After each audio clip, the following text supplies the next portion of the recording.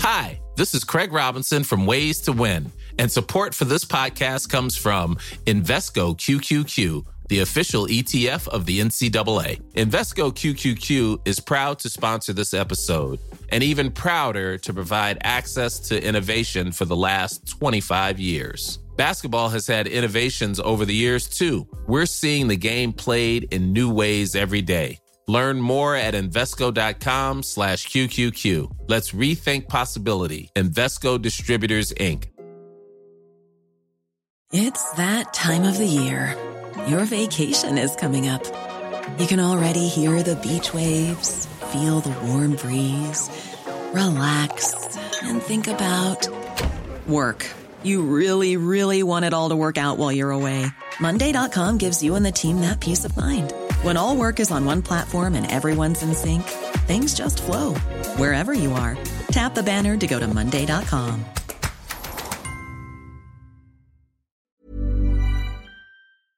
And the Irish gardener, Peter Dowdall himself, joins us this afternoon. Afternoon to you, Peter. Good afternoon, John Paul. How are you? I'm fine, thanks. And we have an amount of questions after coming into us over the course of the morning. So I'm going to get straight into them so we can get us through as many as we can between now and just before 1 o'clock. I'm going to start with Mary, who's in Kishkane, Peter, because she has strawberries and they have finished fruiting. And she wants to know, should I cut back the leaves now, or how do I care for them for next year? There's very little to do with strawberries, actually. They're an easy enough plant to grow. The most important thing is around the time of fruiting, that you protect the fruits from pests and even just from dirt. So at this time of the year, you could look at not harvesting the runners, but propagating the runners. So the runners are these little stolons, these little long horizontal stems which come out, and you have a little rosette of leaves at the end of it. It can travel a foot or more from the parent plant. Now that little rosette at the end of the runner would become a new plant. So you could try pitting that into either a pot full of soil or into soil in the open ground, and that will develop roots over the next couple of weeks and months. So you leave the runner attached to the parent plant. It's a bit like an umbilical cord, John Paul. And when the little rosette at the end develops its own roots, then you sever that runner or that cord between them and you've got new plants. But in terms of the leaves that are on it, I wouldn't be too concerned about cutting them back now. If any of them are showing obvious signs of pest or disease damage, yes, just cut them off and remove them. But if they all look healthy, I'd leave well alone. So what you're looking at, as I say, at this time of the year is just pinning those runners into the ground to get some roots going.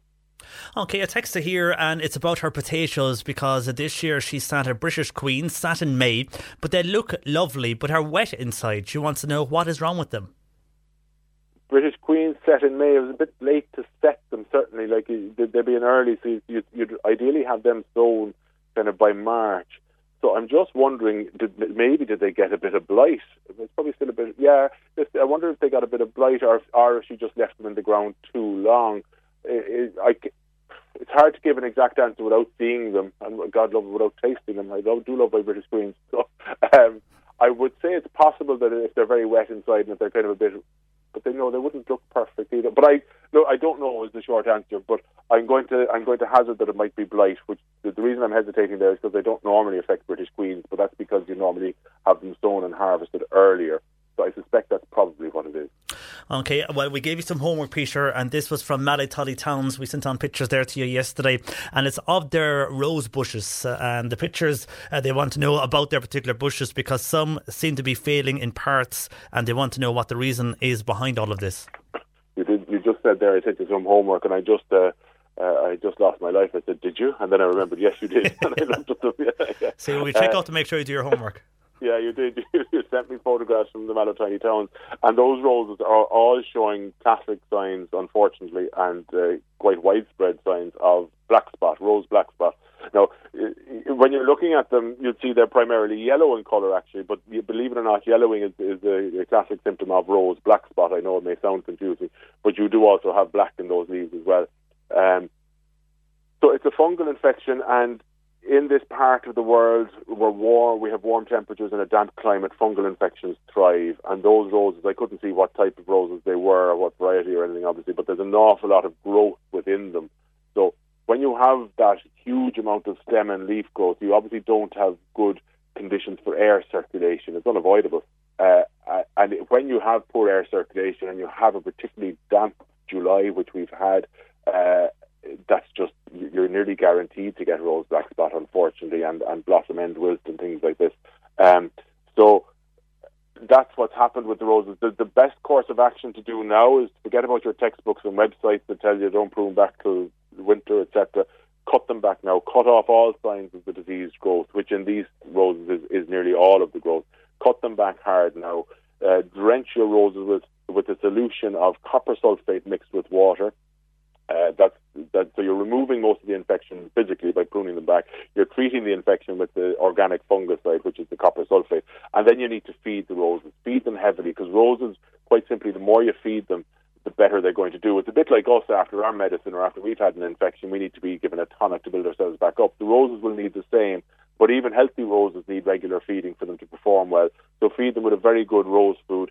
I know Gouldings do a particularly good liquid gold food. I would probably go with that one. And, if we do get a good stretch of weather, which I'm hoping we will, because July and August were so poor, hopefully September and October are going to be nice. So if we do get a good stretch of weather, you would expect to see some more rose blooms again before the end of the autumn. Okay, and we'll stay with roses, Peter, because Mary in Bandon, could you ask Peter again, when I slip a rose bush to plant the slips, when could I do that, or when is the best time to do it? You could still do it now. Ideally, you kind of do it July, August, but you'd certainly do it now. You just take the top 4 inches of this year's growth, remove any flower buds or the terminal bud, which is the leaf bud at the top of the cutting. Cut at a node, which is quite simply where a leaf meets the stem, because that's where you have the highest amount of auxins, which are the hormones responsible for promoting roots. So cut at a node, about 4 inches, leave just one pair of leaves at the top of the cutting, into a bit of rooting powder, into some compost. It is gone quite chilly now. You know you're into autumn, so I probably would keep those cuttings indoors until they develop their roots. Once they have roots, absolutely I'd move them outside.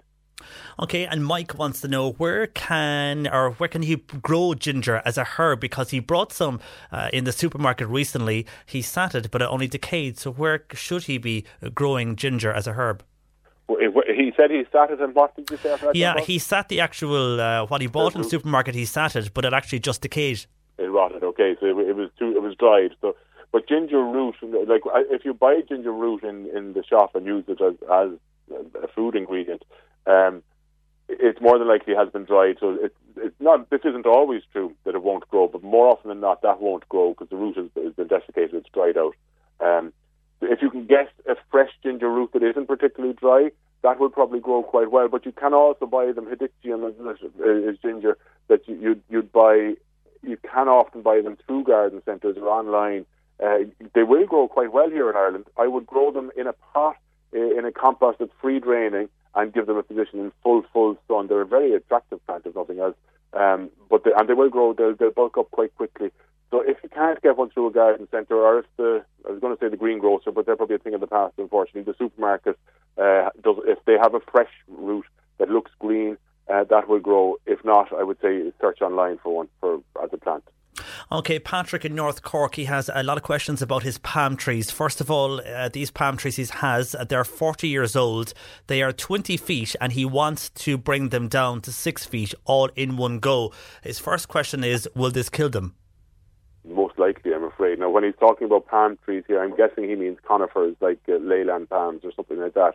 But there are other types of palms. The reason I say that, like you have the exotic palms, if you like, your cordylines and trachycarpus and things like that. But I'm guessing here that he's talking about something like a leyland palm.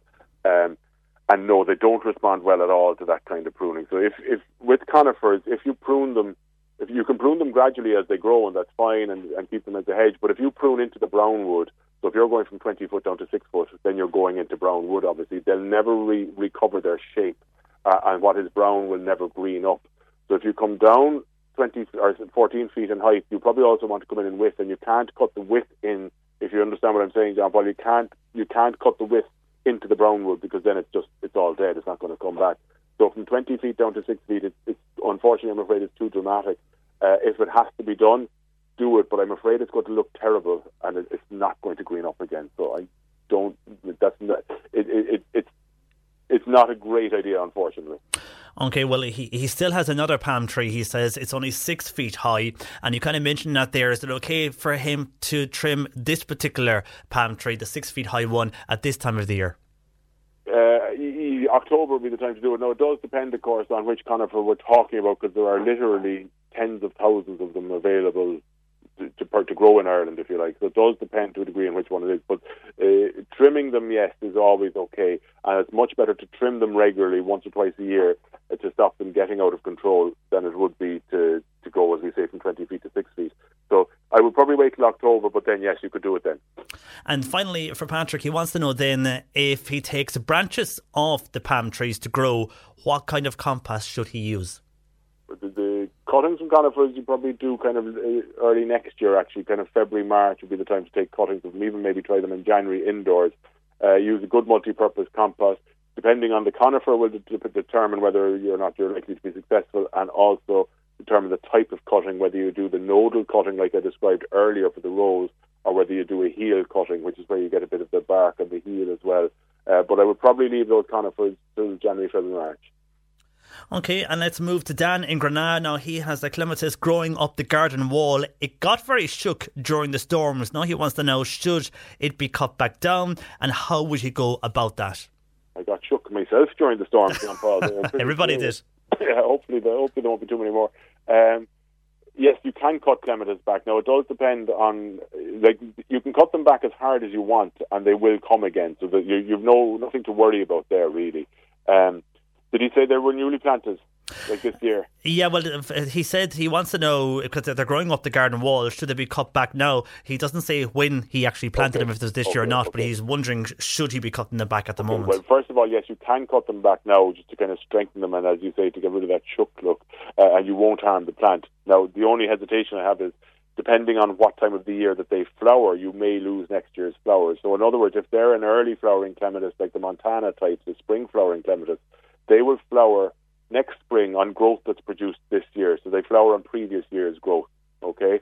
So if you cut that growth off now, you won't have any spring flowers next year. However, if they're summer flowering clematis or later clematis, which will flower kind of from May, June onwards, well, then they flower on current year's growth. So growth that is produced next year, early in the year, will flower later in the year, if that makes sense. So cutting those ones back now will do no harm at all to flowering. If it's an early type, cutting it back will sacrifice next year's flowers. But either which way you go, you're not going to harm the plant by cutting it back now. Okay, Dennis is in Clonakilty. He says, ask Peter, how can he prevent apples from getting scabs on the leaves? And can apples be grown from seed? Apples can be grown from seed, deal with that one first, but they're not necessarily going to come true to type. So what that means is if you have, let's say, a particular variety like Beauty of Bath or Worcester Pearmain or any particular variety growing, and you grow it, plant the seed of it, it won't necessarily or at all come true to type. You won't have a Beauty of Bath seedling from the seed.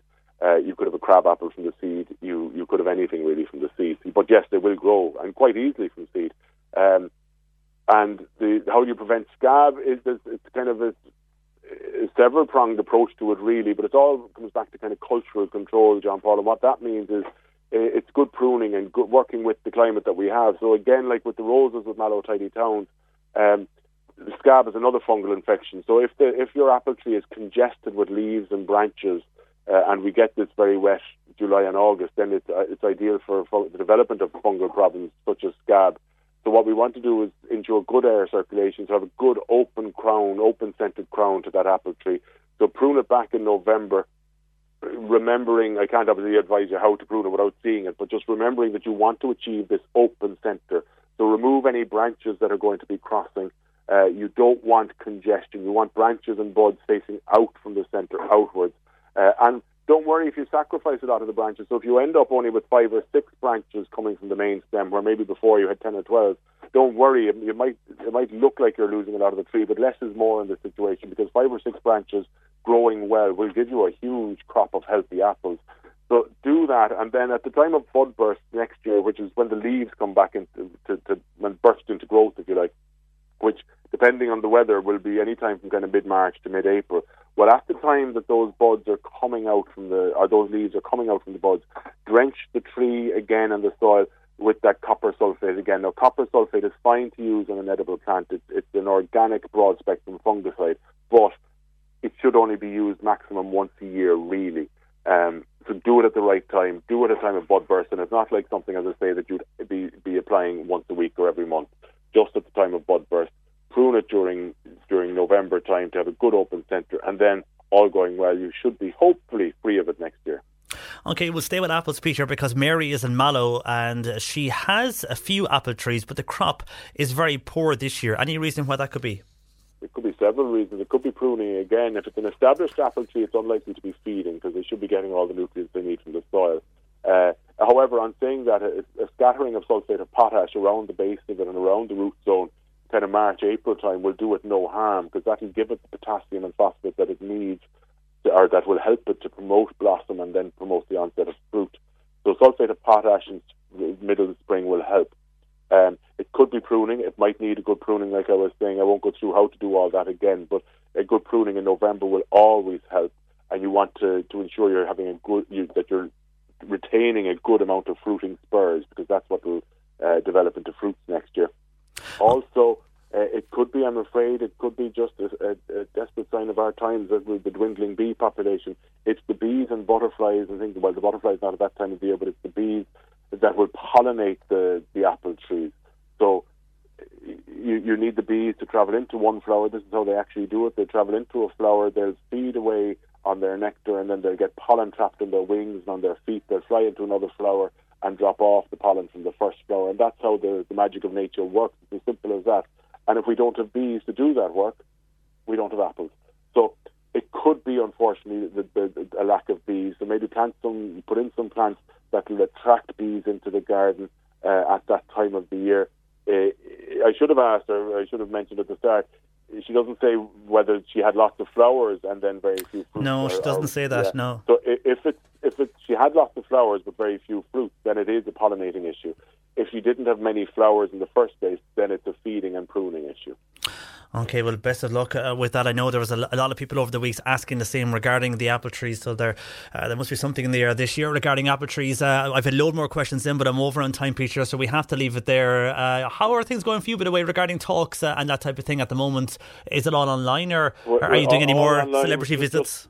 Just doing, in about an hour's time, actually, just doing, believe it or not, a virtual gardening seminar as part of the Google Wellness Weekend, so into the Google campus. So we've all the techies are getting into gardening now, and so all that stuff is online. And it's as you know, the two things that have exploded during the COVID-19 lockdown are obviously everything online and also gardening. So never busier.